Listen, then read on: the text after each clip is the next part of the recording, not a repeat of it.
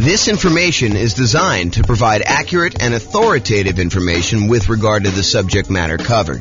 It is offered with the understanding that the presenters are not engaged in rendering legal, accounting, or other professional services. If legal advice or other expert advice is required, the services of a competent professional should be sought. Welcome to the Peoria Real Estate Investing and Real Estate Financial Planning Podcast. Learn all about investing in real estate in Peoria, Arizona, with a combination of real estate financial planning and modeling with numbers specific to Peoria. Plus, syndicated, more generalized recordings of live and pre-recorded real estate investing classes, not all of them specific to Peoria. Be sure to stay tuned after the podcast for a message from our sponsors. Sweet. All right, so quick turn and flipping properties. Really basic definition here. We're buying properties, we're adding value in some form or another, and then we're going to resell the properties. And it's usually as quickly as possible, although there's some variations where we slow them down. So adding value, before I get too far into this, I want to kind of classify this a little bit more. So I think a lot of people are familiar with this idea, buying a property, going in, putting a new roof on or putting new carpet in, updating the kitchen, adding bathrooms, rehabbing the bathrooms, those types of things. But adding value doesn't always have to be that. And I'll even go off on another tangent for a second here. There was a period of time, many years ago now, where I used to cater to fix and flip investors. That was like my niche. I was a real estate broker, and that was my main strategy, is I would cater to real estate investors. And I'll tell you a little bit more of the story, because tonight would be the night to do it. Most real estate brokers, they work this way. They go and they kind of do marketing in order to find clients. The client comes in, they say, hey, listen, I'd like to buy a property that has this kind of characteristics. And then the real estate agent would go try to find those properties, go show them those properties, help them write a contract on that property, and then help shepherd them through being under contract to closing. I was like, fix and flip deals are much harder to find, especially in a hot market. They're a lot trickier to do, and I'm not going to work that way. What I would rather do is I would use skills in order to find properties that are hiding in plain sight and more unusual fix and flip opportunities, or more fix and flip opportunities, or doing marketing in order to find off-market fix and flip opportunities for clients. And so instead of a real estate agent who would go and say, okay, you're going to hire me, we're going to have a buyer's agent agreement, and then I'm going to go help you do this, I said, that's not how I'm going to work, because those guys get paid when they close on a deal. What I said to them is, look, what you're going to do is you're going to write me a check up front. You're going to pay me a retainer. And from the retainer, I'm going to charge you hourly for the work that I do in order to find you fix and flip deals. And I'm going to analyze the MLS for undervalued properties and show you opportunities that you probably didn't know existed. But I'm going to charge you hourly for that. When you eventually do go buy a property, and I don't do this anymore, by the way, but when you go do and finally do buy a property, and you use me to buy the property, whether it's on the market, inside the MLS or outside the MLS, then I will earn a commission on that. And any money that you paid in up to that point, I will credit you back. So it's not like you paid any more. It's not like you paid, $10,000 plus the retainer and hourly. You basically paid the same fee, except because a lot of people say they want to do fix and flips and then they don't close, or there's a lot of work involved in doing fix and flips up front, that sometimes you get to the point where they're like, sorry, I wasted your time, but I'm no longer interested, things have changed or whatever they're doing. I was like, I'm not doing it that way. So I would actually help people do this, and I'd find those strategies that way. And one of the reasons I tell you this is, one of the secret things that I found with properties is a lot of people they look for very distressed properties that need a lot of work, that are smoke damage or water damage, or they got mold, or they got asbestos, or they had meth in them or something like that. There were some other ones that were hiding in plain sight. And the best way I could describe this, as one example, this isn't the only way to do it, but one example of this was grandma's property. So you'd go find a property that was in a 30-year-old neighborhood that was in perfect grandma condition. It was like you walked in and it was like pristine 1980. Everything looked brand new. There was plastic runners on the ground where grandma decided she didn't want to walk on the carpet, so she would do that. She would never use the kitchen. Everything looked exactly perfect.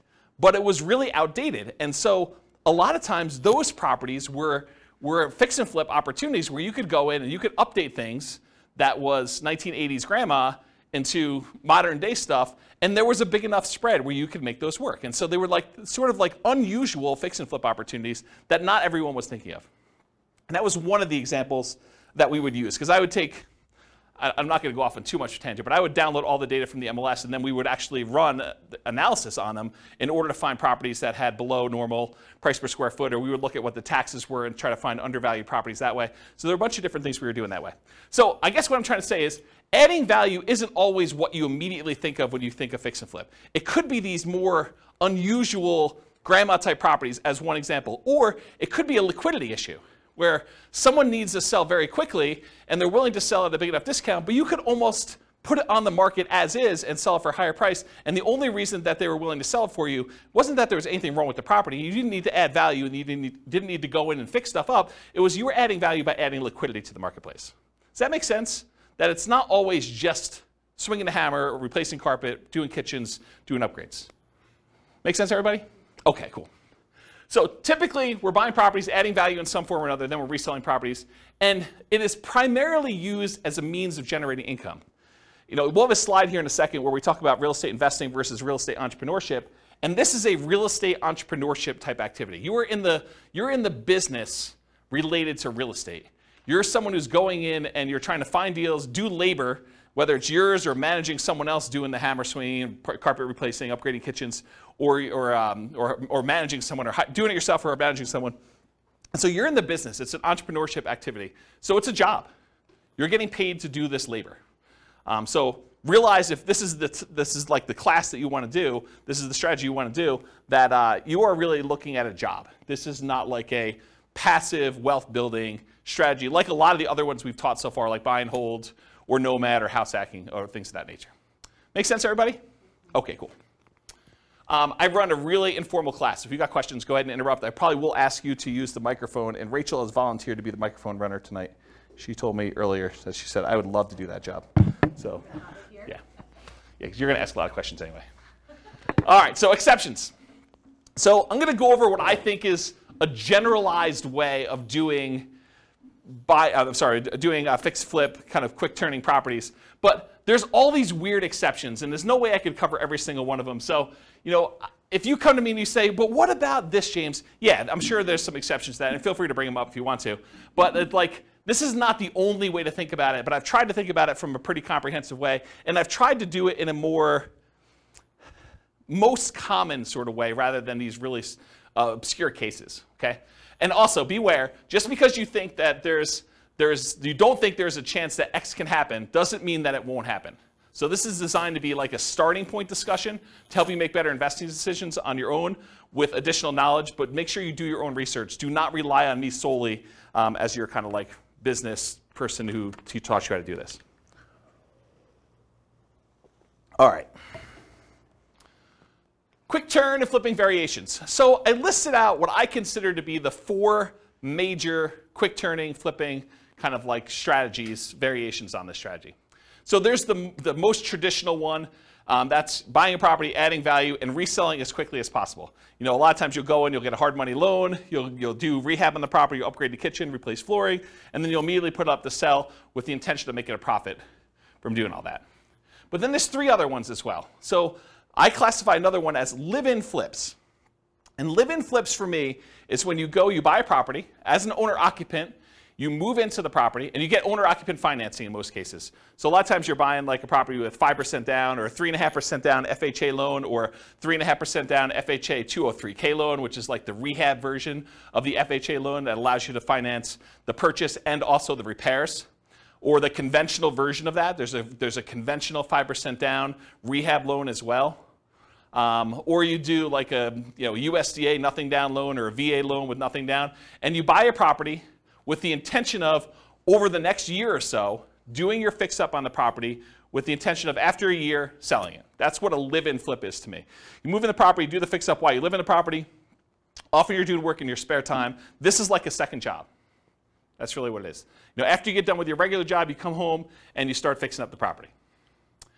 There's a variation on this, and I call it the 2-year tax advantage live-in flips, or slow flips. So the first live-in flip is like you're doing it at a reasonable time. Technically when you get the loan for an owner-occupant, you agree to live in the property for a year.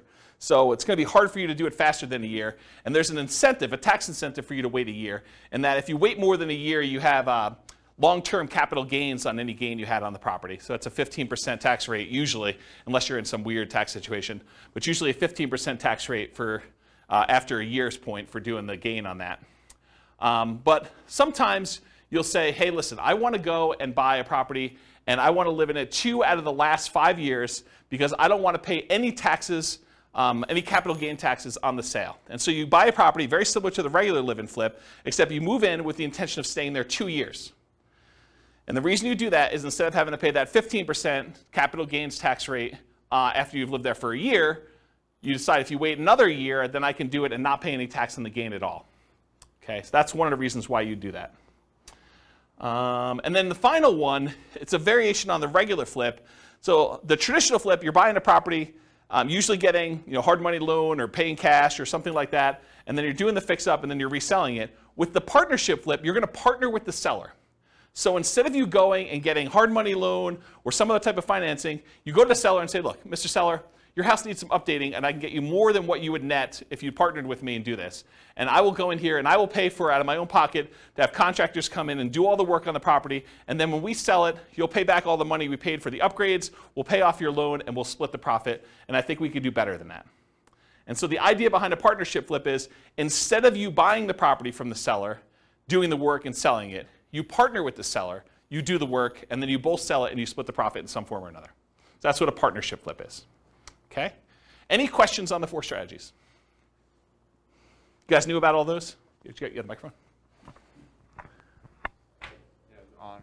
Yeah, it should be on. It doesn't project your voice, just so records. with the partnership flips, how is that price difference determined, the spread between what it would have sold for before and then after? Is it just based on a pre-renovation appraisal? Or how is that price determined? It's completely negotiated between you and the seller. Okay. So you can structure these any way you want. It's whatever you can get a seller to agree with, right? So I don't think a lot of times you're talking about, this is what you would have gotten, although maybe that's part of your presentation. This is what you would have gotten if you hire a real estate agent. It's going to be 6%, and most buyers are going to come in. They're going to want to negotiate the price down, and so you got another 2 or 3% that way, and you got your share closing costs. And so by the time everything's said and done, you're talking at a 13% discount from where you thought you were going to be.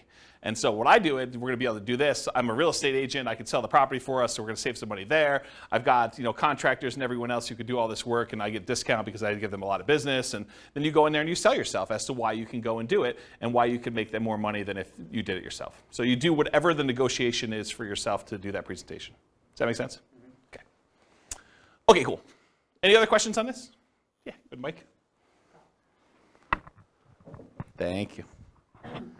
I've been seeing some houses, like say in Kansas City, Yeah. Missouri, and they're really cheap. Yep. Have you done any where you can do not an assumable loan, what do you call it? Subject to loan, Mm-hmm. where you just take over the property and then make an agreement that after you're done fixing the property, you will then pay them. But in the meantime, their mortgage is being covered. Sure. Yeah, you can structure it that way. That's just a variation on the partnership flip, right? You're going to go in there and you're going to say, look, it's not even subject to. I mean, you honestly could do it where you just say, look, I'll pay the amount that your mortgage is. If you want to do this, it doesn't have to be done this way. But you could say, I'll pay the amount that your mortgage is. I'll rent the property from you while we're doing the rehab, or we're partnering on this, and so I'll just cover the holding costs for that. But I don't think you have to, unless it's a person who's in a distressed situation and they would otherwise lose the property. So you don't have to offer that, but it's a way you could do it. It's another tool in the tool Just chest. less coming down. Less money you have to put up front because you could put that into the rehab. Right? I don't think so. I think that if you have the seller pay for the holding costs while you're holding the property, I think that's actually better than you coming up making the monthly payments. Say that again. Yeah, so the seller still owns the property in the partnership flip version, and so they're making the payment. So I think you coming out and volunteering to make the payment, I think that's actually worse for you. Make sense? Yeah. Yeah. All right, any other questions on this? Do you have a question, or are you just holding the mic? Okay. I thought you were grabbing for it like you were going to ask questions. Okay, cool. All right, so is this quick turning flip model, is it more real estate investing where you're taking money, you're investing in something, doing very little work, and expecting to get a return on your investment? Or is this real estate entrepreneurship where you're putting in manual labor with the expectation of making a profit on your labor? What do you think? Is quick flipping, quick turning properties, flipping properties, is that more investing or is that more labor? Labor, absolutely, right? So this is one of the obvious ones where before some of the other ones were like, you're doing a little bit of work, but you're putting money in the deal. This one I think is very clearly on the side of real estate entrepreneurship. So for flipping properties, most folks are typically investing their time and often a little bit of money, so it's mostly an entrepreneurial activity. Okay, so money required. I would love to be able to tell you that you can go flip properties with nothing down, no money out of pocket at all. I think that while that can happen, it's really, really hard to do, okay? So in most cases, though, here's what you're gonna need to do. First of all, you're gonna need to do some type of marketing to find or acquire the deal. So marketing to find or acquire the deal, it's especially true if you're wanting to do these partnership flips, where you gotta go find a seller before they've listed their property in the MLS, before they've listed it for sale by owner in a lot of cases, although I guess you could find some of those as well. But really you're trying to find somebody who is way upstream of listing their property so that you can do that. And you usually do that through marketing. So a lot of times that marketing is paid. So you'll need some money for marketing in order to do that, especially with partnership flips. And it is true somewhat to deeply distressed properties that need rehab, although you can find those in the MLS as well. But most of the time for marketing, you're gonna be doing these kind of like partnership ones. You'll also need money for down payment and closing costs. So when you acquire a property, you're probably going to have some closing costs. Could you go find like a hard money lender who's willing to loan you 100% of the purchase price, and they'll roll your closing costs in, and they'll roll your upfront points in, and they'll have no monthly payment due on the property while you're doing it? Yes, you can if you can get a good enough deal where you're doing that, but I think that would very limit the deals that you could do. You'd have to really only do the creme of the creme, the kind of like top deals where you can get the biggest discount and where you can make that work. And I think if you want to do more deals, you want to do more deal flow, you'll probably need some money for some type of down payments. So in some cases, you might be able to do it with no down payment. For example, you bring in a money partner, or you do a partnership flip, or you find an exceptional deal and using a hard money lender, it doesn't require a down payment. So those are like the dream cases if you're trying to do this with no money. In most cases, though, you will need a down payment. There's a lot of hard money lenders that they're like, hey, look, I want you to have some skin in the game. Or I'm willing to go up to whatever this loan to value is. You're not able to quite get a property at that loan to value, but it's still a profitable deal to do. And so you probably need to have a little bit of money in the deal if you do those. So in a lot of cases, you'll need that down payment. Some hard money lenders may require anywhere between 0 and 20% down. I've not seen any more than 20, but it's possible you could find someone who's more than 20%. Or conventional loans, you could do these kind of conventional non-owner occupant loans as little as 15% down with PMI, although it has to be in good shape. It has to be a property that you can get a conventional mortgage on. 20% or more for properties that qualify for conventional financing, and not all will qualify. So if it doesn't have the basic stuff that a property needs, the kitchen doesn't work, doesn't have bathrooms, things like that, or it's uninhabitable, you're gonna have a hard time getting a conventional loan. But grandma's property, you can get a conventional loan on because it looks perfect. You went and looked at the property, you're like, there's nothing wrong with this, I can move in, okay? Also, you can do live-in flips where you could do that with nothing down, a VA loan or a USDA loan, those are nothing down loan programs, or an FHA loan, 3.5% down. And there's an FHA loan that allows you to do rehab costs included with the loan. That's the FHA 203K loan. And then that would be 3.5% down, and they'll loan you repair money too with 3.5% down. Just a side note, you cannot do your own repairs with the 203K. You have to hire a contractor. That's part of the loan contingency.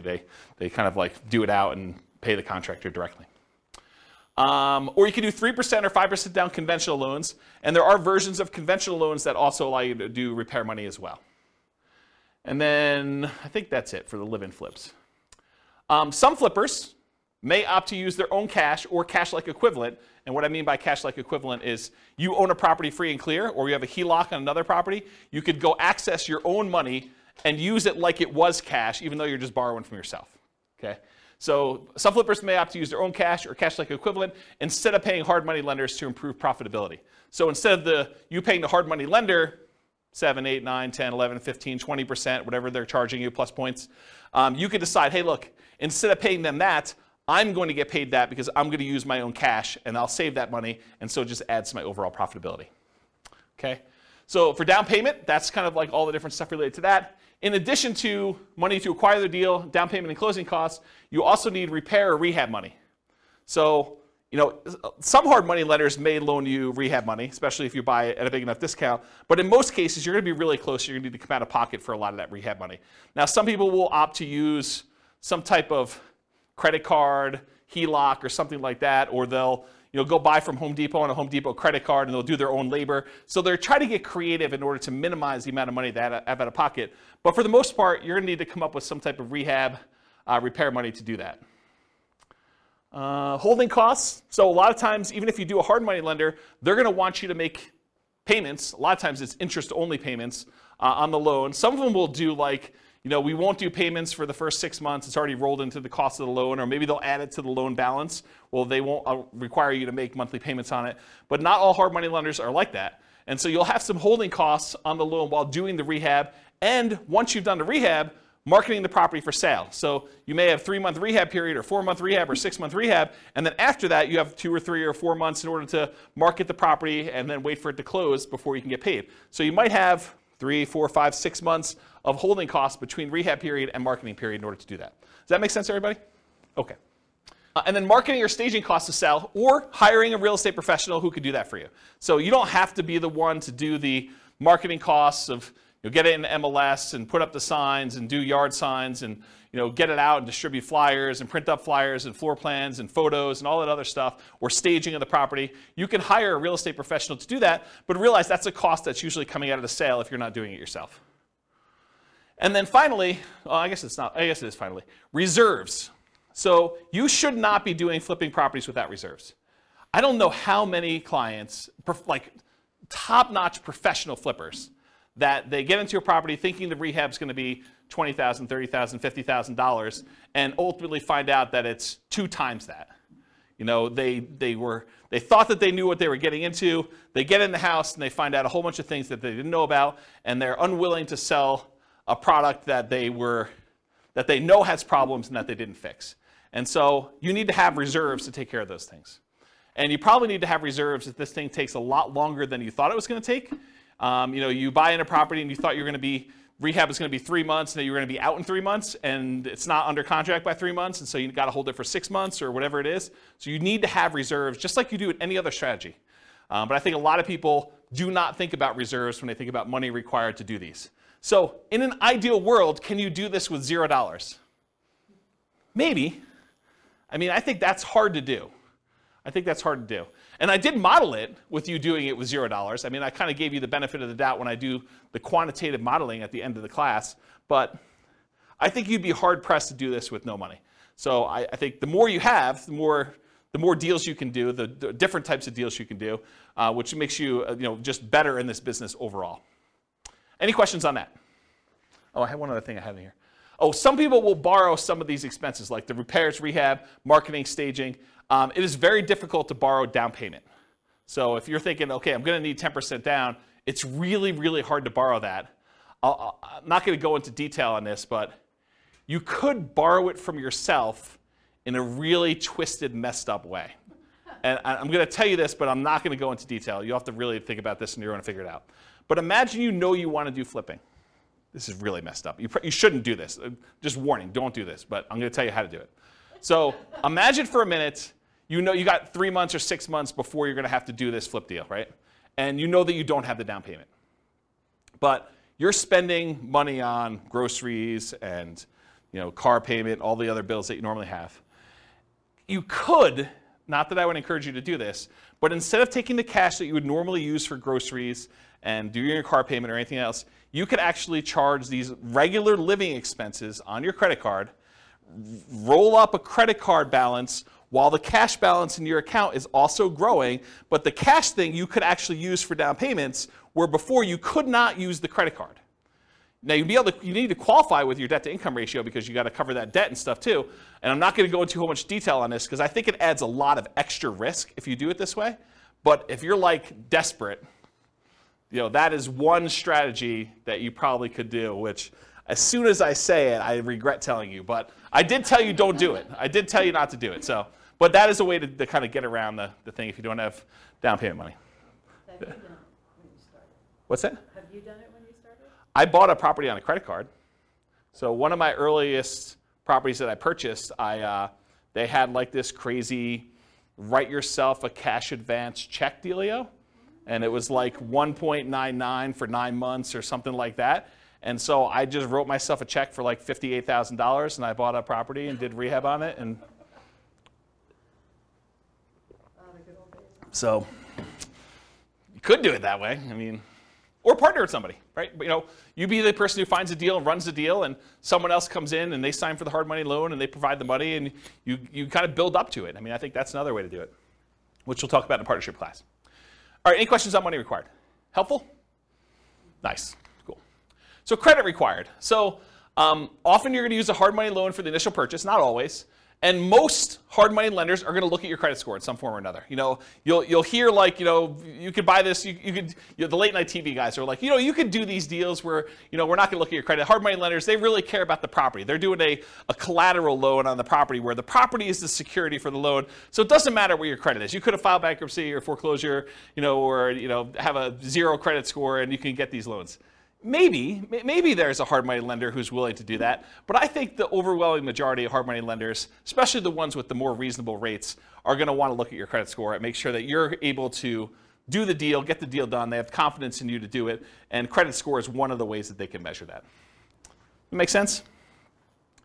If you're going to do conventional financing, if you're going to go in and buy a property and do like one of these conventional loans or something like that, typical credit score for that is 640. Oftentimes, the better credit you have, the better your interest rate is going to be on those. And then for these kind of less common situations, the live-in flips, it's owner-occupant financing. And you can go as low as 580 with the FHA loan in order to do your credit score with that. There may even be some exceptions where you can go lower than that with really unusual, exceptional situations. But go talk to a lender. They'll tell you this stuff. So that would include stuff like FHA, including the 203K loan, VA financing, USDA, conventional, including the conventional rehab loans, provided the property can qualify. So the property needs to be able to be in good enough condition where you could buy it that way and purchase the property. With a partnership flip, you may not need credit score at all. If your partner is going to qualify you for the loan, you don't need to do it. So in that case, it may not be required at all. And if you're buying without a loan, all cash, credit score is not required. And realize, just because I wrote these numbers up here, you can't go to your lender and say, you know, James told me that it was this number. You need to ask them what the qualification is for their loan products at that time, because they may change. I mean, loans are changing right now a lot. In case you didn't hear the news, interest rates rose by 0.75% today. So another big jump today. All right, any questions on credit required? Sweet. Skills required. So the primary skills required for flipping properties are, number one, you got to be able to find deals. Got to be able to find deals. That's a skill that's required. You also got to be able to estimate rehabs or know someone who can. You either got to be able to do it yourself or you got to be able to get a contractor in there who can estimate the rehabs for you. Got to be able to figure out acquisition financing, hard money lending, private lending, you know, the conventional financing, live-in flip financing, whatever it is that you're using to acquire the property, you need to know about the financing. You need that as a skill. Then you need to either be able to do the rehab yourself, swing a hammer, do the fix-up yourself, or hire people and manage a team to be able to do the rehab. And then you need to be able to sell the property. Those are the primary strategies, the skills required in order to do quick-turn flipping properties. And of course, the skills of rehab can vary depending on whether you're doing it yourself or you're going to hire someone to do it. If you're going to hire someone to do it, you need to be good at management. You need to be able to pick, hire managers, stay on top of them, make sure they get the job done right, know how to pay them, know how to structure all that. And then selling properties may be you hiring someone else to do it or you doing it yourself. So another way, you either need to be managing them or doing it yourself, so different skills. Any questions on skills required?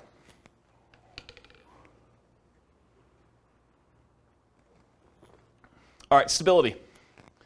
So flipping properties is very actively stable. I finally looked up the guy's name, for those that come to other classes and you're like, James, you should know his name. Shane Parrish from Farnham Street came out with a blog post where he talked about this concept of something being actively stable or passively stable. And I went and I re-looked at the blog post just so I could do it. And the example he used was a boat. If you have a boat and you don't do anything, the boat is just kind of like naturally stable. Just sits there, floats, bounces around a little bit. But if you're not actively doing something, it's not like you're going to drown. But a jet fighter is something that is actively stable, where if you're not actually actively using the controls, you're going to die. So real estate investing, when I kind of thought about this, I was like, oh, this kind of applies to real estate investing in a weird way. I think real estate investing overall is actively stable in general. If you don't do anything with your property, eventually you'll lose your property if you don't pay taxes on it. But there's variations. There's like a spectrum inside real estate investing. For example, if you go get a interest-only loan that has a balloon at the end, If you don't do something about the balloon at the end, that's worse than if you have a 30-year amortizing loan that's going to pay itself off over 30 years. That is less actively stable than a interest-only loan with a balloon. So on the spectrum of, is this like a more active thing where you have to really pay attention to it, or if it's more passive, even though it's active because it's real estate in general, I think that flipping properties is more active. It is on the far end of you having to be actively engaged with the property almost daily until the job is done and the property is sold. Maybe a little bit less while the property is for sale, but definitely while you're rehabbing the property, you're managing that team. Unless you really have a good team in place and you could trust those guys. But for the most part, you're on top of that. That's definitely a significant job. Okay, any questions on stability? Cool. So scalability. Is flipping properties going to make you Elon Musk rich? Probably not, right? It's not super scalable.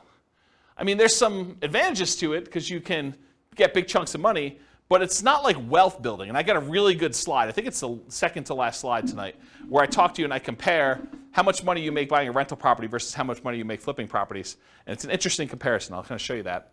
But as far as scalability goes, flipping properties, it's often limited to deal flow. You got to find good enough deals where you can buy them at a discount, put in the value, and then resell them. So from that perspective, it's harder to scale. It usually slows down your acquisition speed. It can be done with a relatively small amount of capital that can usually be reused after a deal. So you go in there, you put up some money, put up some rehab money. In most cases, you're getting all that money back, and so you could reuse it on the next deal that you do. So from that way, it is scalable, right? Because it's not like you need to dump 20% into a property and leave it there as you do with like buy and hold properties. So you could reuse the money and kind of keep cycling it in through. Since it requires a lot of manual labor, it's typically not considered a scaling wealth building strategy directly, but many people will use the profit from their fix and flip deals in order to acquire long-term wealth with rental properties or nomad or house hacking or whatever in parallel. So they'll go ahead and use money from their flips in order to fund down payments for doing other strategies. Does that make sense? Okay. Any questions on scalability? Cool. Risk exposure. So I think flipping properties has a medium risk rating. And for those that watched, so those that were here for other classes, you're like, James, does your risk rating ever change off medium? Turns out Burr was high last week. So you'll see that when you see the podcast episode. But so a lot of these are medium. And there are different reasons why this one's medium too, because flipping is different risks than I think that buy and hold, nomad, and house hacking had. And it shares. One of the reasons Burr had so much risk is it combines both the strategies. It's got all the risk of doing rehab in it, and then it's got all the risk of doing buy and hold because it's both strategies. And so that's one of the reasons why it's high. It's got twice as much. So for risk tonight though, for flipping properties, fix and flips, there's rehab risks. So you're going to do your rehab on a property, and a hurricane hits, doesn't hit your property, but the price of lumber triples. Well, that's an additional risk. Or your contractors get all pulled off to do another project, or you expected to do a rehab in a kitchen. Once you kind of pull the kitchen out, you realize there's mold, and now you got to do mold remediation in the property. Or you happen to test for meth because after you buy the property, you are talking to the neighbor like, I'm finally glad someone bought that meth house, and that those meth dealers are no longer here. And you're like, what? So, I mean, there's stuff like that happens. So you have all the rehab risks, although that could happen with anything. Interest rate risk for your buyers while rehabbing. So imagine you bought a rehab property, and you were getting ready to put it on the market about 2 months ago, and interest rates just went through the roof then. So now it's much, much harder for you to sell your property because there's an interest rate risk for your buyers while you were doing your rehab. Price decline during rehab risk. So sometimes markets turn. There was a market was going a certain way, and then all of a sudden it shifted, and now it's much harder for you to sell, or the prices started to go down. And you're holding the property thinking, I can do better, and the market's kind of dropping out as you're holding on. And maybe you should have accepted that $5,000 discounted offer that you got the first day because that was your best offer, because now the price is $20,000 below where you were. So there's stuff like that happens. And for longer flips, like 2-year slow flips, this is an extended, it might be called an additional price decline during ownership risk, because while you're holding the property for 2 years, it's possible the market changes or interest rates change or things like that, and prices drop pretty considerably during that period of time. And then, of course, your credit is at risk because if something happens and you're unable to make the payments on the loan, you're unable to sell the property, and you got to give the property back to the lender or something like that, then you could have a credit risk there. And then in addition to those risks, for partnership risks, if you're doing partnership flips, rather, your reputation is at risk, right? Because you're sort of doing something with someone else and they're expecting you to perform. And then you have all the generic partnership risks that you have there. Disagreements with your partner. He said this, you thought it was going to go one way, they sue you, there's like a disagreement over how to split the profits or what was said or who was supposed to do what. So you've got all those with additional partnership flip risks. Any questions on risk exposure? Cool.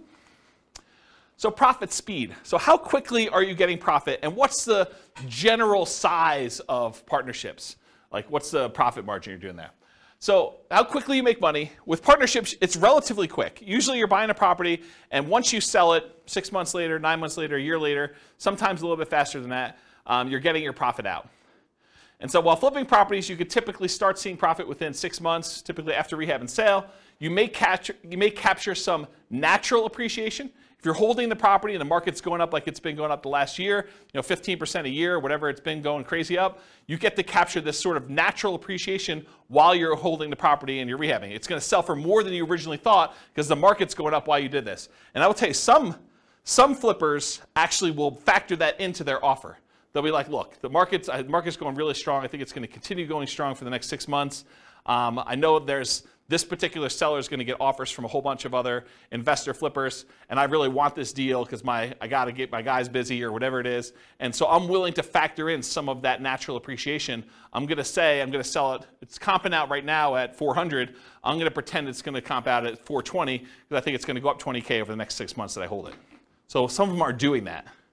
I don't know if that's prudent, but I will tell you that that's how some of them think, having worked with a lot of them.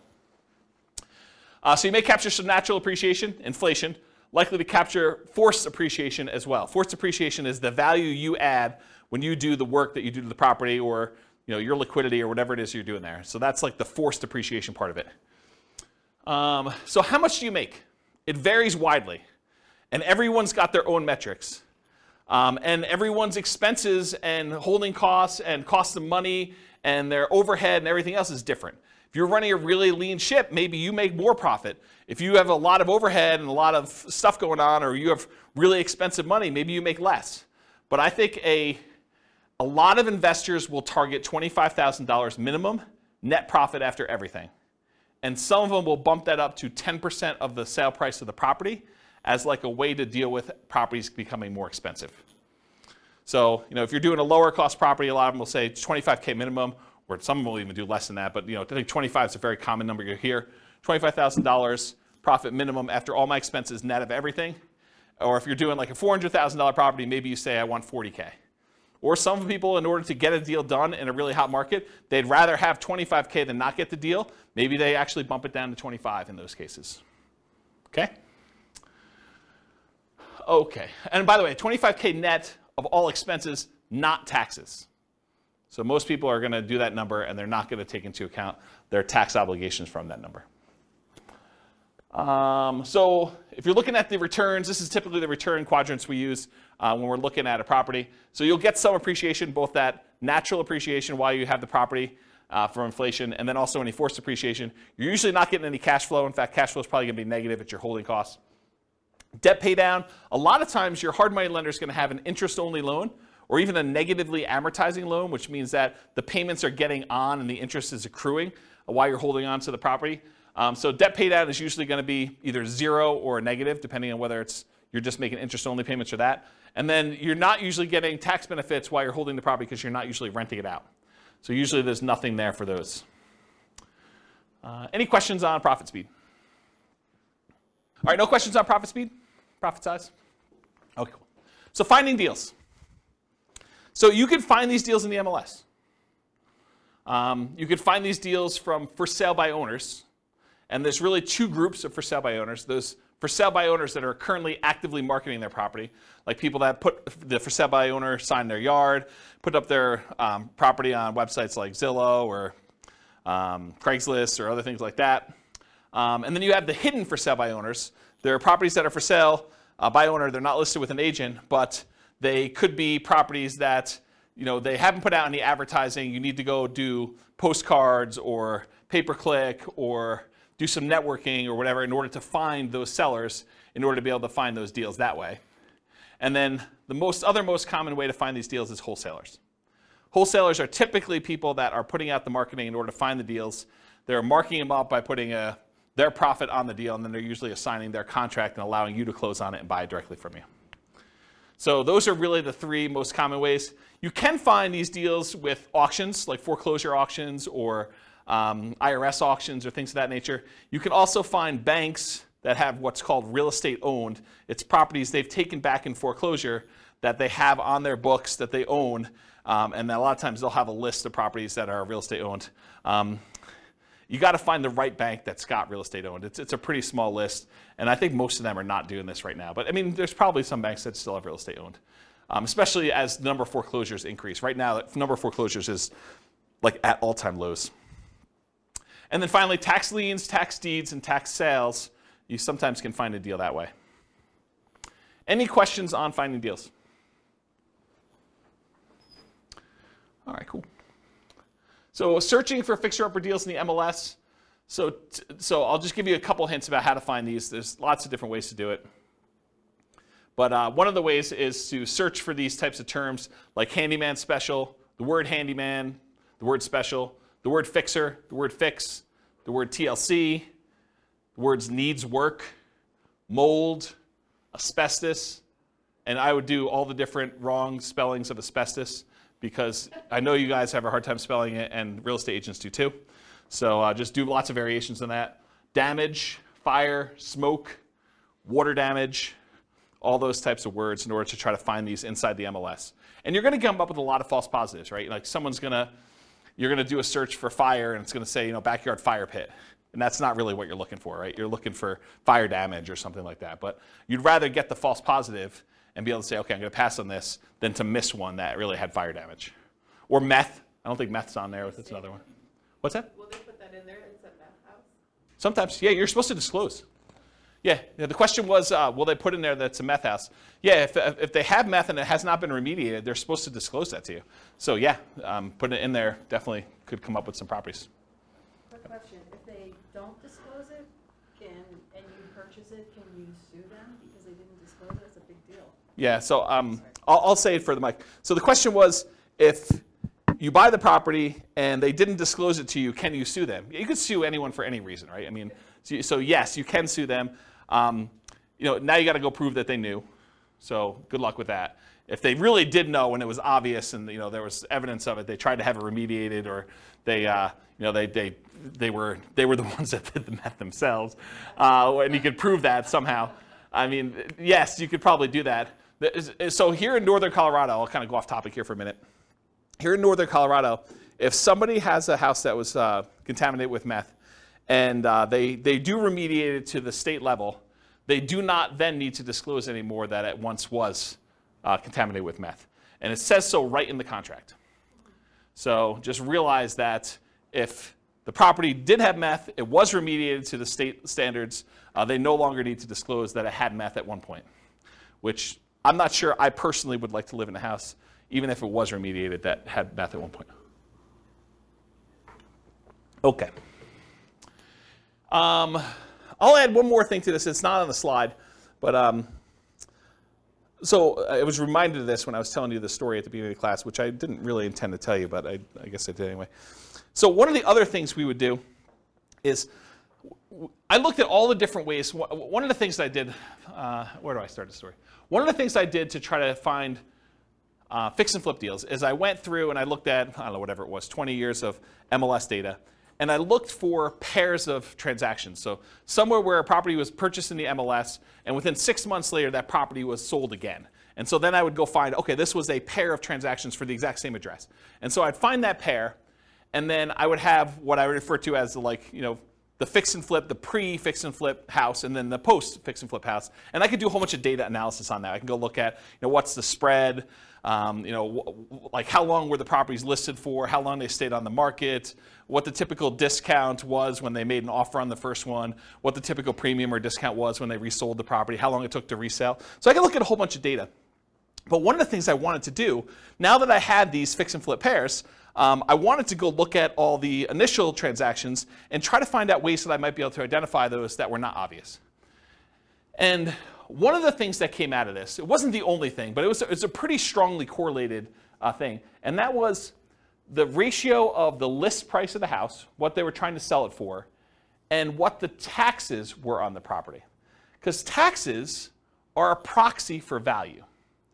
So taxes sort of represent what the assessor believes, based on how they run their own comps, what the property is worth. So if you look in a neighborhood and you can see, this has taxes of $2,000 and the property's worth $400. This one has taxes of, $2,200 and it's worth, $440 or whatever it is. If you find discrepancies, properties where the ratio of taxes to purchase price, and you could do it either way, one divided by the other, and you could do either one you want to do, just measure it the right way.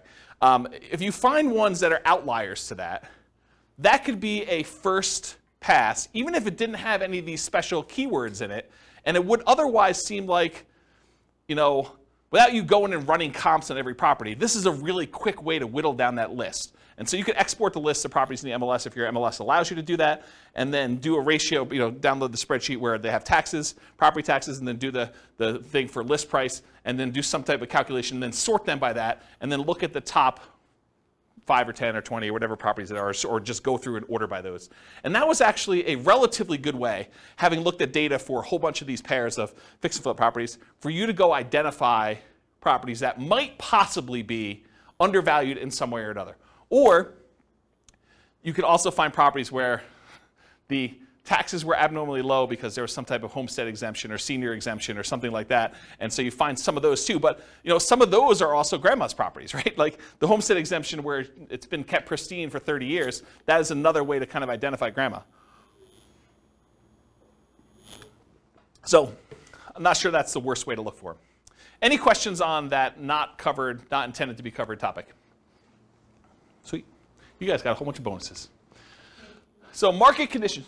Oh, wait, question. Oh, dumb question. Well, I don't know about those. I didn't say there were no dumb questions. I didn't say you could ask dumb questions about. Go ahead. So I know I know how to look up property tax information on homes, but can you look up if it's homestead or senior discount? Is that listed on?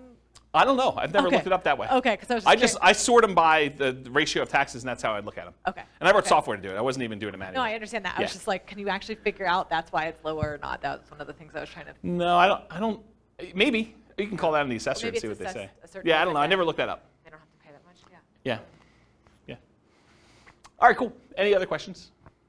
All right, so market conditions. So where does this strategy shine? Like, what's the best market to do fix and flips in? So it's got to be a market where you can buy properties that need work at a discount.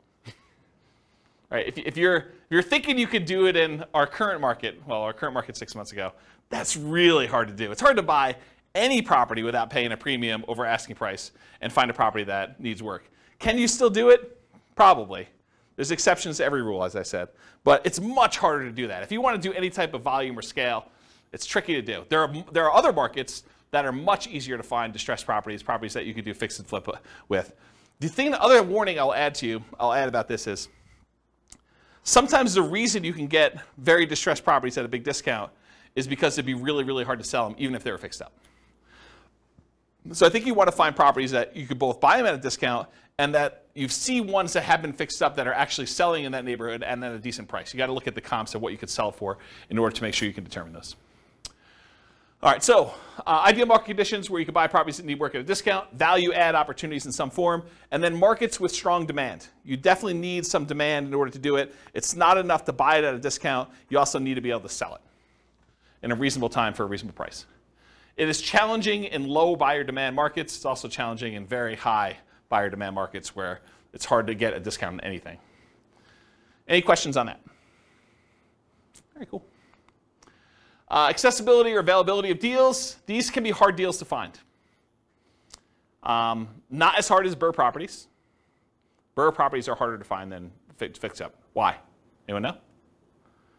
Because BRRRR properties, you need to both find a property that would qualify as a fixer-upper, but then it also has to be an amazing rental after you buy it and do the refi. So those are even harder to find. Fixer-uppers, you could buy properties that wouldn't be good rentals and sell those. So they can be hard to find, although slightly easier than Burr, I told you that. Watch out for strong availability. Might mean that it can be harder to sell in a reasonable time. And some markets are much easier than others. Harder, but you might be able to invest in remote markets to find these deals. So you can do fix and flip remotely. It is harder to do. I've done some, and it requires different skills. You really need to have a good team in place on the other end to do it, or be willing to travel, or both. But you can do it. So if you're like, I can't do these in my market, first of all, I would test that assumption and see if it's just you and find out if other people are doing it. And then if other people are doing it, then you got to figure out like how to change your strategy to do that. But if it's very, very difficult, there's hardly anyone doing it here in your market, then you should go perhaps, and you really want to do this strategy, which maybe you pick a different strategy altogether. But you could go do it in another market that this is a more reasonable strategy to do. Any questions on this? All right, cool. So we're using retirement accounts. Can you typically utilize flipping properties with self-directed retirement accounts? Yes, you can. It is harder to do because it limits the work you can typically do on it. It is easier if you almost have like you and another flipper almost offer each other to do the loans for yourselves at like some type of swap rate or something like that, where you loan them money for their flip deals and they loan you money for your flip deals from your IRAs. Might be an easier way to kind of do that. It may also change the type of financing that you use. So might be harder for you to do certain types of loans by doing it that way. And I think I covered all that. Any questions on financing? Yeah, I want to give the mic to Nick in the back. Thank you. But if you were able to do them through there, theoretically, wouldn't you not have to pay any tax? Depends on... Or deferred? Yeah, it depends on your structure of your retirement account. I'd have to think it through. This is not my area of expertise. But yeah, I think you would have... Yeah, if you did it inside the account, all the money had to go back into the account. I think that goes into whatever the status that money already had. So if you're going to pay tax when you pull it out, it would be taxed at that point. If it was tax-free when you pull it out like a Roth, then I think it would be like that too. There's some other weird rules too, like if you're financing stuff within there, if you're using this for down payments, there's a whole bunch of additional rules, and like I don't understand this stuff that well, but like U-bits and things like that I'm just not familiar with. So you'll need to get some professional guidance on that one. It's harder to do, much harder to do than doing it with someone else's IRA. You can use someone else's IRA real easy. Okay. Yeah. Any questions? Cool. So quantitative analysis. Now we're going to get into numbers, just right at a time. So flipping properties is a job. I want to point that out at the very beginning because financially, this thing shows up like extra income in our modeling. Right? We're not modeling you're buying a house and you're getting the debt pay down over that thing. So a lot of times they're interest-only loans, and you're not going to have like appreciation happen while you're holding the property for 6 months because you're already kind of baking that in there. So it really just shows up as like lumpy income. Income that shows up like once every 6 months or once every 9 months or whatever the period of time that you've gotten there. It just kind of like poof, $25,000 shows up in your account because that's the net after all your expenses after you've done the deal and at whatever interval you have there. So that's how we model it, right? Because it's lumpy income. It's periodic, sometimes irregularly periodic, but you could do it as kind of periodic chunks, lumps of income. Okay.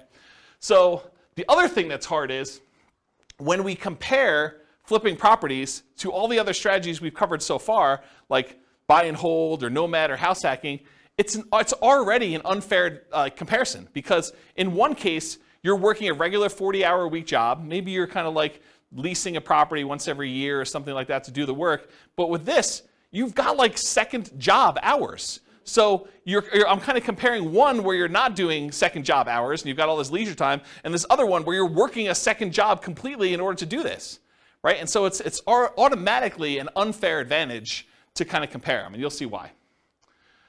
So I could take like one model of this thing and really spend 2 hours just going through all the different risk profiles and how this varies and what your income looks like and your kind of cash flow looks like and all this other stuff, like just based on like one strategy. So tonight I'm just going to focus on financial independence, how long it takes you to achieve financial independence, using the strategy, but I could easily just go in and dig into all these other variations and how this really works and mechanics of it, which I just don't have time to do.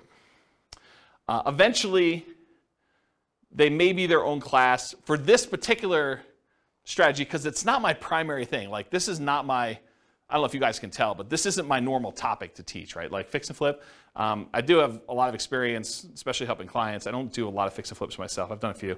But this is like, I used to cater to this. This was my niche for clients doing it. And I did this for several years doing it this way, but I don't know. This isn't my normal class topic that I teach. It's sort of like a secondary topic. So I don't know. Maybe I will teach more. Maybe I won't. It is naive to generalize these results. Don't think that you truly deeply understand all the nuance from just this class, right? You can't go out and claim that you're a guru and expert and start teaching this based on the stuff you learned in this one class, okay? All right, so modeling flip income. So this is a specific issue that deals with the real estate financial planner, and I just want to bring it up to your attention. It probably doesn't come into play in this class, but it will come into play if you copy this scenario into your own account and you start playing with it. So the issue is specific to the real estate financial planner software. You could model flipping income in one of two ways. The one way you could do it is you could say, I got lumpy income, I get a lump sum of $25,000, maybe it's adjusted up for inflation, every 6 months. And if you did that, the way that we calculate debt to income is I calculate debt to income month to month. So I look at the income you had in that month and the debts you had in that month, and I tell you what your debt to income was in that particular month. I don't look back a year and say, your average income was this, and like your average debt was this at those different periods, and then calculate your debt to income that way. And one of the reasons why we don't do that is because some people will actually get a job and they'll just gotten a raise in a job, and if they have their income for that 2 months, they should be able to qualify. They shouldn't have to look back on an average, and so it would mess up the math for those situations. So you could either do this lumpy income, which means the month you got that extra $25,000, your debt to income looks amazing because you got $25,000 of extra income. It drops your debt to income way down, and so it could look like you qualified to buy houses really easily that month. If we decide and we don't do it that way, we say, okay, look, you're making $25,000 every 5 months, let's say. I could just say you're making an extra $5,000 a month. And if you do that, the challenge with doing it that way is you don't really earn that $25,000 until after the 5th month, and then you have $25,000 all come in, but maybe you needed a certain amount of down payment, and that happened at month 3, really before you technically had the money coming in. So it's this really weird catch-22 where if I model it one way, it introduces one problem. If I model it another way, it introduces another problem. So you really do need to think about what you're doing if you're structuring these and making it work. And that's what this says. Any questions on that? All right, cool. So we're going to try to find out someone doing flipping, how long it takes them to achieve financial independence, and we're going to compare it to a lot of the other classes we've done, like buy and hold and house hacking and Nomad and Burr and those types of things, and we're going to compare that. So in order to do that, I think it's fair for me to define for you what financial independence is mathematically. So financial independence is when you have enough income coming in from your investments to support your lifestyle. So in this case, for the example we're going to do tonight, they need $5,000 a month in order to support their lifestyle. And $5,000 a month gets adjusted up with inflation. So it's $5,000 when they begin, but 10 years from now, it's whatever that is, $8,000, $9,000. So what are the investments, and how do we calculate those to see if they meet that $5,000 per month income coming in? Well, there's 3 different major sources of money coming in that we count. The first one is any passive income they have. And passive income consists of Social Security, any pensions, or any annuity income they have. So those are the 3 forms of passive income. In addition to that, besides passive income, the second thing is any cash flow they have from rentals. This is net of all their expenses.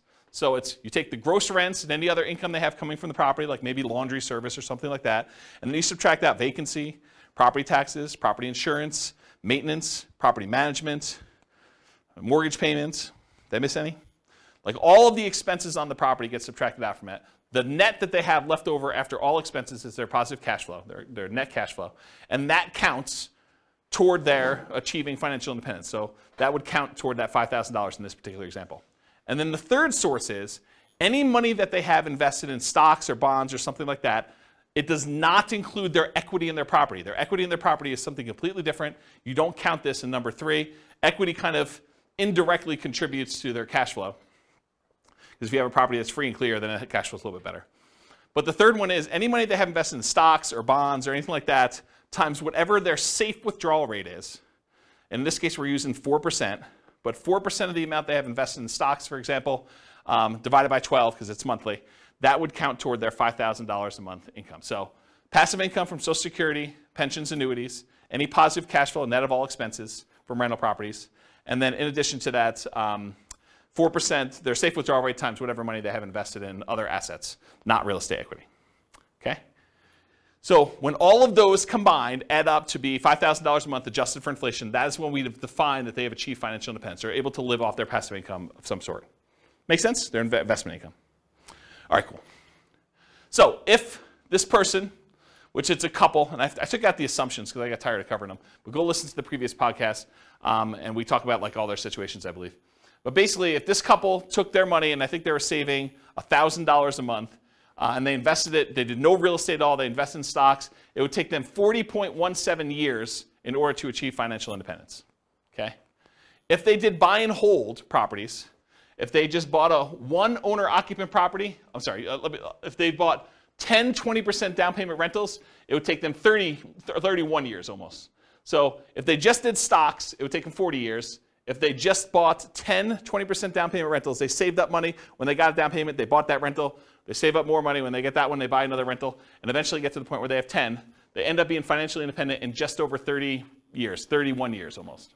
If they bought 25% down payment rentals, they'll be able to do financially independent in 29 years. So they save a couple years by doing 25% down. If they do 15% down, it's the same as if they put 20% down, 30.83 years. If they bought one owner-occupant property, didn't buy any rentals, and they invested in stocks otherwise, it would take them 33 years to achieve financial independence. And there's a whole bunch of other ones that I'm not going to go through. That's all covered in the buy and hold class in detail, all of these and how they got the numbers, okay? But this shows you the relative size of how long it takes them to do it. Turns out the shortest one, in case you're wondering what the shortest line on here is, the shortest one is them buying 10, 25% down payment rentals and then doing short-term rentals with them, vacation rentals. That's the shortest one, and it takes just under 24 years for them to achieve financial independence using that strategy, okay? So this is all the buy and hold ones. Go watch the buy and hold class if you want more details on that. For the nomad stuff, this is where they buy a property as an owner-occupant, 5% down usually. They live there for a year, then they convert that one to a rental, and then they repeat that until they have whatever number we have on here, but usually 10 rentals. If they do 10 nomad properties, repeat that process 10 times, putting 5% down each time, they can retire, be financially independent in just under 27 years. And remember, the fastest one was 24 years or so for those short-term rentals, but most of these are well over 30 years. So the nomad one is much faster in general. So these are a lot faster. Then there's a whole bunch of variations like fixer-upper nomad, nomad by proxy, nomad to short-term rentals. Nomad with short-term rentals is 12.83 years. That's one of the fastest ones. And then there's a whole bunch of other ones with house hacking with nomad and these variations. So this is all in the nomad class if you want to go look at the details of that one. Here's house hacking for those that were in house hacking class. And it got so big that it was getting hard to see them on the screen, so I went horizontal instead. But it just shows you the same type of chart, the number of years it takes for them to achieve financial independence. If they buy one property with 5% down, and I think this is one roommate, it takes them 32.83 years. If they get additional roommates, like I think this is 4 roommates. If they have 4 roommates, it's 26 years to do that. And then here's some other ones where they're doing variations on the theme. This is covered in the house hacking class in detail. Any questions on this? Cool. So this is BRRRR. This is a class that you guys probably haven't seen yet because it's not posted to the podcast yet. But BRRRR, if you are able to pull all of your money out when you do BRRRR, it's under 12 years. This is buying 10 BRRRR properties. If you can leave 5% in the deal, if you're not able to pull all your money out, you have to leave 5% in there. It's almost 17 years. And if you are able to do BRRRR, but you have to leave 10% in the deal, then it's just under 22 years for you to do BRRRR. Okay? And then here is the summary of all those so far, not going into the fix and flips. So I'll leave this up here for a second. I know you guys have a hard time seeing it, but just visually looking at it, these are some nomad strategies. They're all pretty low. BRRRR is really low comparatively. The nomad with house hacking is really low. And then this is just more house hacking over here, and this is buy and hold. You can see relative sizes, though, that really the winners tend to be nomad, BRRRR, house hacking type stuff. Okay, all pretty good? Any questions on that? All right, let's talk about some flipping properties. So in my assumptions, which is wrong, I believe this is not correct. You did not have to come up with any money out of pocket. And the way I justified this in my own mind is, you either had the money, because in this case they're saving money in the stock market for a lot of stuff, and you use that temporarily because you're getting it back, or you were able to do enough work to find a good enough deal where you could do this with no money, or you partnered or something like that. So you didn't have to come up with money for down payment, holding costs, repair money, et cetera. So I think this is not the most conservative way to model this. This is the way I would say this. But I think it's fair. It's because you're getting the money back. It's not like you lose use of that money. I've also assumed you're earning $25,000 net after all expenses. Anyone have a problem with my $25,000 number? Anyone think that's ridiculously low or ridiculously high? Anybody? Okay. You guys using any different numbers? Do you guys do flips? Are you using 25K for your number? More? After taxes, probably, yeah. Okay. Yeah, more. But, More. but then it gives us a buffer. Gives you a buffer. Yeah. And you a lot of times see 25. Yeah, okay. So basically it's 25. And so the amount adjusts up with inflation over time so that 25K 10 years from now is more than 25K. And then paid taxes at ordinary income tax rates because you're doing it in less than a year. So because you're actually buying a property, doing a rehab to it, and selling it within 6 months, you pay that money at ordinary income tax rates. So I figured out what their income would be based on how many they did in the profit of that particular flip and their income that they had, and I adjusted the number so that their income taxes were now higher on their paychecks, and the income tax was also higher on the fix and flip income as well. So I tried to make that adjustment for you so that it's a more accurate way to do modeling of taxes. Taxes increase as they earn more from flips. And then any money that they had extra left over is invested in stocks at 8%. They didn't do rentals in this particular case. So here's what the numbers look like if they do flips. So if they do a $25,000 fix and flip every 6 months, and they didn't buy any rentals, they just basically put the money in the stock market, it takes them 18.83 years to achieve financial independence. So this is somebody who's flipping properties. They've got a totally second job to whatever they're currently doing. And the first job, they're saving $1,000 a month from that. And it takes them almost 19 years in order to be financially independent doing it that way. And the equivalent from before, I thought, was it 40 years? It was about 40 years for someone just doing stocks without doing the flips. But this is like having a second job that's bringing in an extra $50,000 a year. And they were making $72,000 a year from their job to begin with, total, combined between the two of them. Okay, so if they did 30K flips every 6 months, that would be about a year and a half faster, 17.25 years. So you increase your profit a little bit, it speeds it up. If they're doing a $35,000 flip every 6 months, that's 16.08 years. If you happen to do $40,000 flips every 6 months, that's 14.83. If you do $45,000 flips, it's 13.67. And if you're able to do $50,000 flips every 6 months, that's an extra $100,000 a year in flip income. It's basically working a second job in order to do 2 flips like that each year.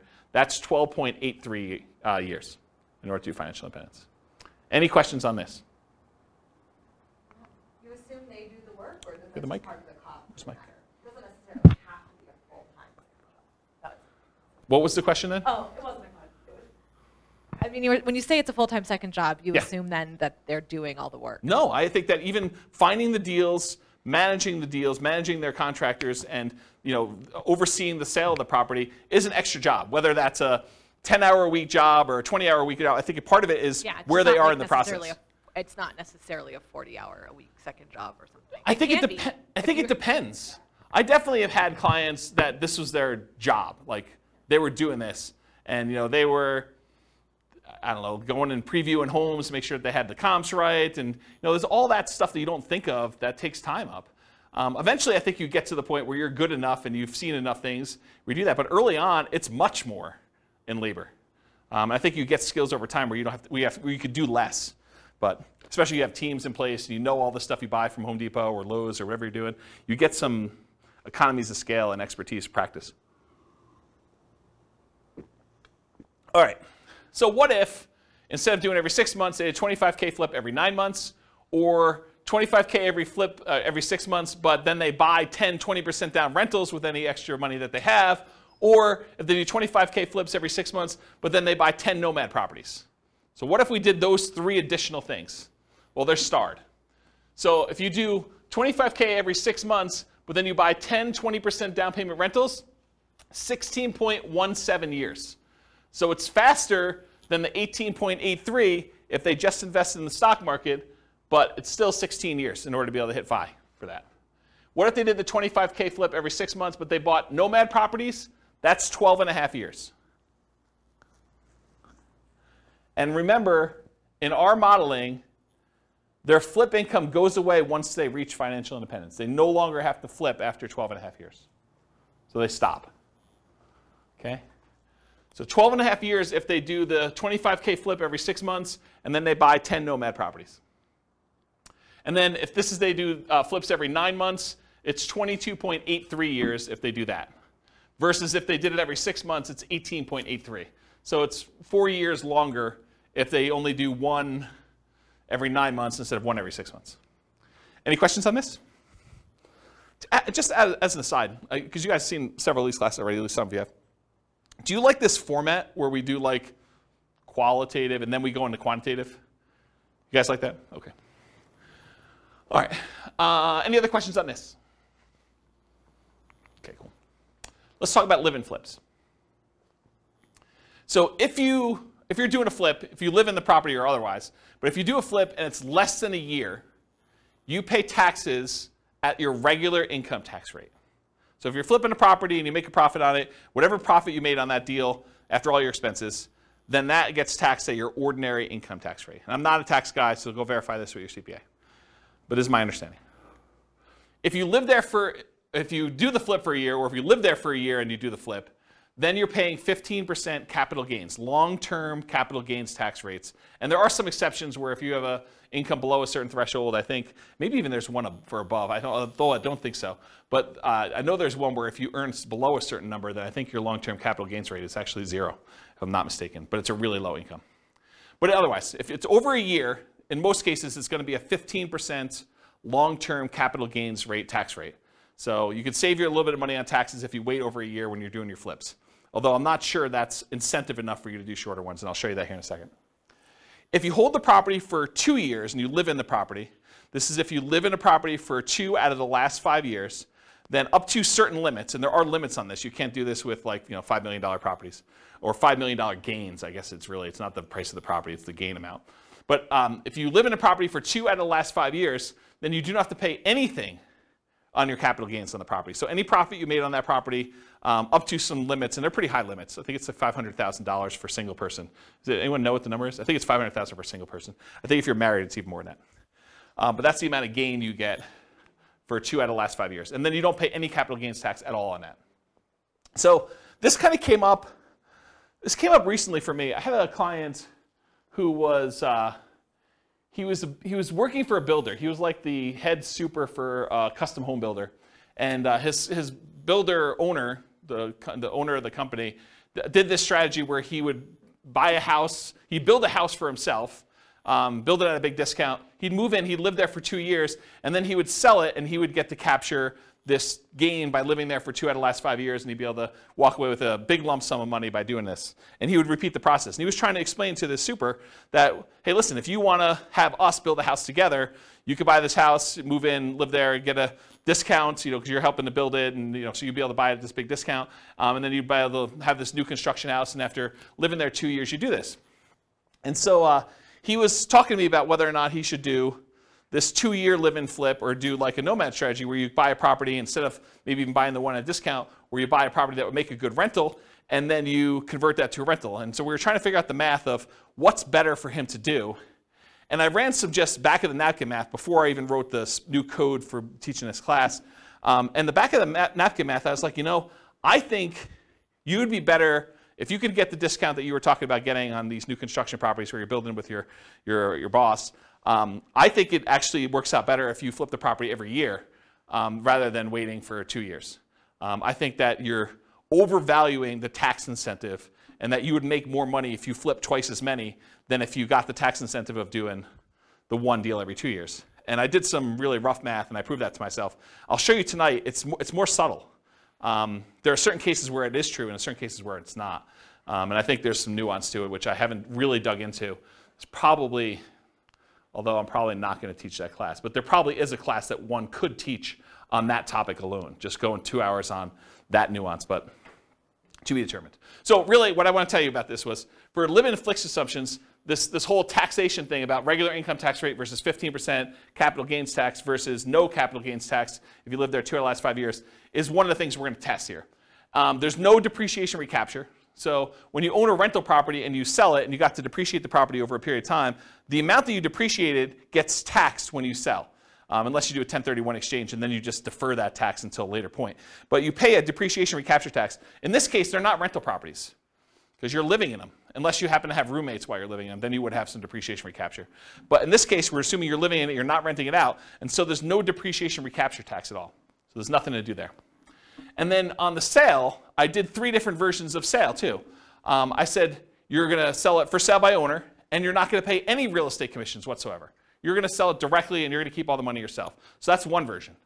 There's another version where you are a real estate agent, and real estate commissions, by the way, are completely negotiable. There's no fixed amount. So if I give you a number here, I'm not saying that every real estate agent charges this amount and that you should always use this amount. But I think 3% is a very common number you might see. And so I use 3%. So if you are a real estate agent, a lot of times you'll pay the buyer's agent who brings you a buyer 3% commission on the sale. And so I'll do some examples where 3% you are the real estate agent or broker. And also when you buy the properties, I assumed you got a 3% rebate on your purchase. So I'll do some examples here where you're doing live-in flips, and when you buy the property, maybe you put 5% down, and then you got 3% back when you bought it. So you get a little discount there as well. And then the last version of this is you are not a real estate agent and you're not selling for sale by owner. You're going to hire an agent, and I just arbitrarily picked 6% as a real estate commission. Could have been 5, could have been 3, could have been 7, could have been 24. But I picked 6% as a real estate commission you paid for both the buyer's agent and the seller's agent to sell your house for you. And so we'll look at what the impact of commissions are on doing this. And then I always assumed you have a 1% closing cost to handle all the title insurance and your share of closing cost fees when you're doing the deal. Okay? So these are kind of my live-in flip assumptions.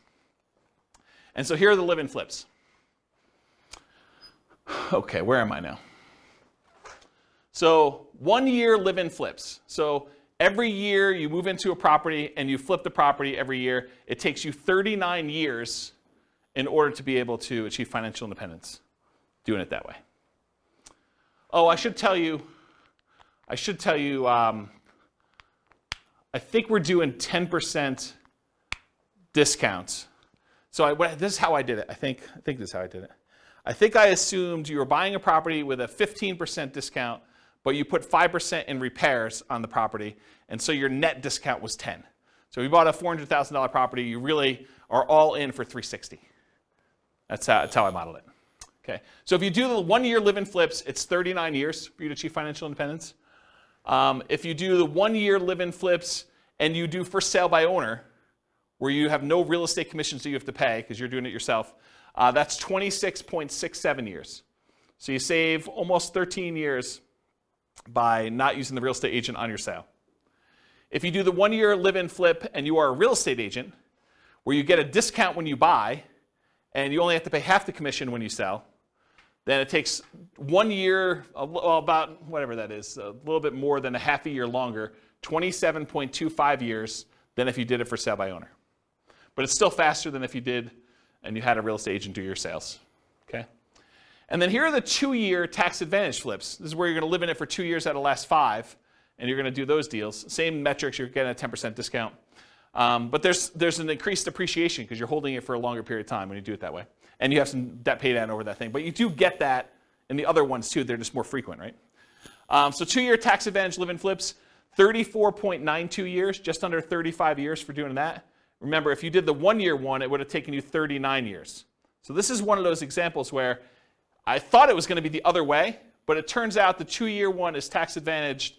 However, that's only if you are paying the real estate agent. If you have a real estate license or you're for sale by owning it, it is the other way, as you'll see here in a second. So 2 year tax advantage live and flip as an agent, 29.17 years. It's longer for you to do it that way than for you to not do it that way. and then 2 year for you to do the 2 year versus the 1 year, I should say. And then the 2 year tax advantage live-in flips where you do for sale by owner, exact same time, 29.17 years, which is longer. The 2 year flips, either as an agent or when you're doing for sale by owner, take longer than doing 1 year flips where you are also for sale by owner or an agent. If that makes sense. Okay? Any questions on this? You'll also notice live-in flips take a lot more time for you to be financially independent than doing the flips every 6 months and investing in stocks or buying rentals or buying nomads or whatever it is. And because I can, this is all of them on the same chart. And the flips are in this middle section because it's alphabetical. So like somewhere between here and here are the flips. So you can get an idea of relative size of how long it takes. Some of the like flipping ones are pretty aggressive, but remember, they're getting jobs. This is like a extra job for you to go do this if you're doing these flips and whatever. So it's like almost an unfair comparison time-wise. I don't remember where I was, but it was somewhere in this ballpark. And you can see some of the faster ones are these nomads and nomad with house hacking, and house hacking ones are kind of like the faster ones. Buy and hold, a little bit slower. And then the regular house hacking ones over here a little bit longer. Any questions on all of them? Not going to go into detail, but you can look at the chart at your leisure. Any questions? All right. This is the penultimate slide, second to last slide. And pause for dramatic effect. Take a drink too.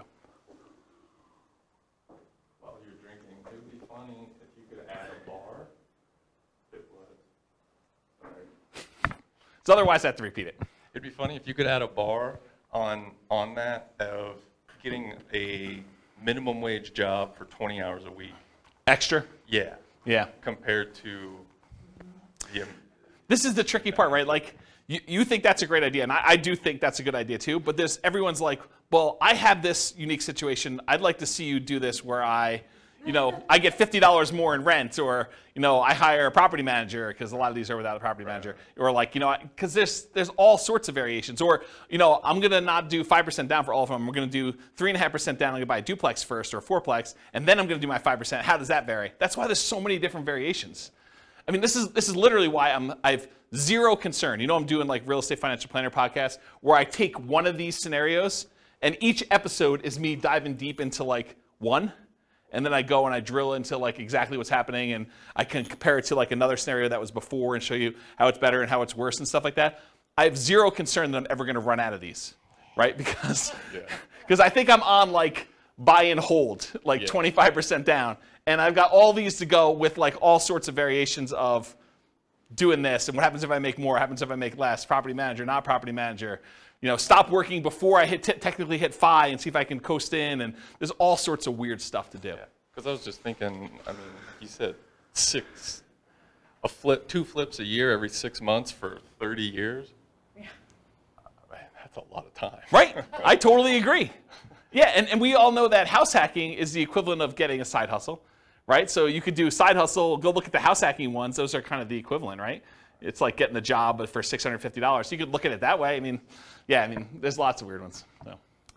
All right, so this slide. I used to have a very different version of this slide that I would teach. And the old version of the slide, I'll jump to the punchline, then I'll walk you through this one. The old version of this slide was, for every rental property you have, it's the equivalent of you doing a flip every year. So for every rental property you own, it's the equivalent amount of money that you would make from doing a flip every year. And I'm going to walk you through what I mean by this. So I just randomly took the properties we were buying in all these other scenarios, and I jumped to year 10, just to show you what year 10 numbers look like. So in year 10, the amount of money you make from appreciation on the rental, using a 3% appreciation rate, was about $15K. The amount of money you made in cash flow on that property, I think this is 20% down. The amount of money you made in cash flow on that property was $6,720. The amount you made from paying down on the loan was about $6,000, a little less than $6,000. And the amount you made in cash flow from your tax benefits, cash flow from depreciation, was about $2,600 and change. Okay? Add all those up together, it's about $30,000 in that 1 year from appreciation, cash flow, debt pay down, and the tax benefits of owning that rental property. Squint really hard, it's about 30 grand. If you do a 25K flip, About 10 years in the future, they're worth about $33,000 in change as your flip amount. So for every rental you own, it's very close to the amount you make in a flip over time. You make a little bit less earlier on, you make a lot more later on. But if you look at the chart, if you did like a chart of what your flip would be, going through all these ones, and then you did a chart showing you what your profit, overall profit from these 4 areas for doing a rental property, they're very similar. Okay? And that's every year. This is every year. This is the appreciation in this 1 year. You know, do a $4,000, $400,000 property at 3%. It's like 12 grand, right? So yeah. And then cash flow, I mean, it's what it is. It's like $500 a month. So yeah. Interesting, right? And is there more work doing a flip or doing a rental? One of them kind of becomes, especially if you have a property manager, one becomes very passive. And it just kind of like propels itself. So then when you have 10 rental properties, it's like doing 10 flips a year. Another way to think about that. Okay? Now, to be fair, like the counter argument is, but flips are all cash now money. They're all like these side, right? And when you do a rental property, this is cash later. Appreciation and debt pay down is equity in your property, which unless you do a cash out refinance or you sell the property, that's money being held and internally compounded for you for later. This money is now. With flips, all of it's this side. Right? All of it's cash now. That's the counter argument. But in some cases, you want to have, you know, tax optimized returns later, because you're not paying taxes on the appreciation except for property taxes, and you're not paying taxes on debt pay down except whatever you had to pay for the income you earned that paid for this, right? So this is tax deferred in a lot of ways, where all the income you have coming in from the flips is money you have to pay tax on that year, unless you're doing something weird, like the 2-year deferred flip or something. Any questions on this puppy? Oh, you do have all right, so conclusions. So I went through some numbers tonight, but assumptions matter a lot. Like, you can't go and say, oh, I attended this class once and James said that this particular strategy is always the best. No, because in different market conditions for different people with different income, you know, different relative skills, different appreciation rates, different rent appreciation rates, different stock market rates of return. Some will do better than others, some will do worse than others, and some may be very, very, very different than what we showed here tonight. So you can't just say automatically this is the best. I think what you have to do is you either need to do the math yourself, or you need to put your own stuff into the Real Estate Financial Planner and model it out, and then change your strategy and do a variation strategy, and then compare the two. I'll also add one other thing. We really only looked at one measurement. We looked at how long it takes to achieve financial independence, when in fact, there's a lot of things to look at, right? There's the risk profile. You know, doing one strategy gives you a lot more risk. Like doing something where you only invest in the stock market gives you all that stock market risk, whether that's good or bad. You know, doing ones where you're buying 5% down rentals gives you a lot more leverage risk of the real estate. You know, that price resiliency or the equity resiliency and rent resiliency stuff that we kind of talked about at the beginning, where, you know, rents decline, that's potentially problematic. 80 flips. So you have all that flip risk, right? And with BRRRR, you have the flip of, you have all the additional BRRRR risk in there too. So like all these strategies have different risk profiles. And so one may be faster, but it may also be a lot more riskier, where if you ran a Monte Carlo simulation where you had all these variables for price appreciation, rent appreciation, stock market rate of return being variable, mortgage interest rates being able to go up or down on you, inflation rate becoming variable, like all those things becoming variable, you may find one has a much wider range of values where, yeah, maybe you can retire really, really early if things go your way, or maybe it's like forever where you don't actually make it with this particular strategy, where another strategy might have a really narrow band where you're almost certainly going to take longer to get to financial independence, but you're definitely going to be financially independent within a 6-year period. And so you might see that if you run your numbers and have certain things happening. You can go to realestatefinancialplanner.com/model, pick your city, and over time, it's not all done at this point, but over time I will be adding all of these strategies in so that we use the numbers for that city, and you could just copy any of the scenarios into your own account and just start from there with numbers that are very similar to whatever city you're in to be able to do that. Okay. That is the end. You guys have any questions before we're done. Is that helpful? Different than other fix and flip classes you've attended, where they kind of talk about rehabbing and estimating repairs and finding deals and stuff, a little bit different? Good stuff? Yes, good stuff. You guys are really quiet. Wow. Okay. All right, well, if you don't have any more questions, I'm going to end. I will stick around, but I will see you all soon. Thank you all for coming. Bye-bye for now. With home prices up, mortgage interest rates up, and rents up, but not quite enough to counteract the higher prices and interest rates, cash flow on rental properties in Peoria is harder than ever. Book a call with the Real Estate Financial Planner to apply our proprietary 88 strategies to improve cash flow on your rentals. See the show notes for a link to schedule your call and improve your cash flow today. If you're a real estate agent, lender, or professional in Peoria that wants to help our real estate investor listeners, consider reaching out to learn about collaboration opportunities with this podcast. We'd love to add more value to our listeners by having you assist our investors buy, sell, and finance their real estate investments. See the show notes to schedule a call to discuss collaboration opportunities.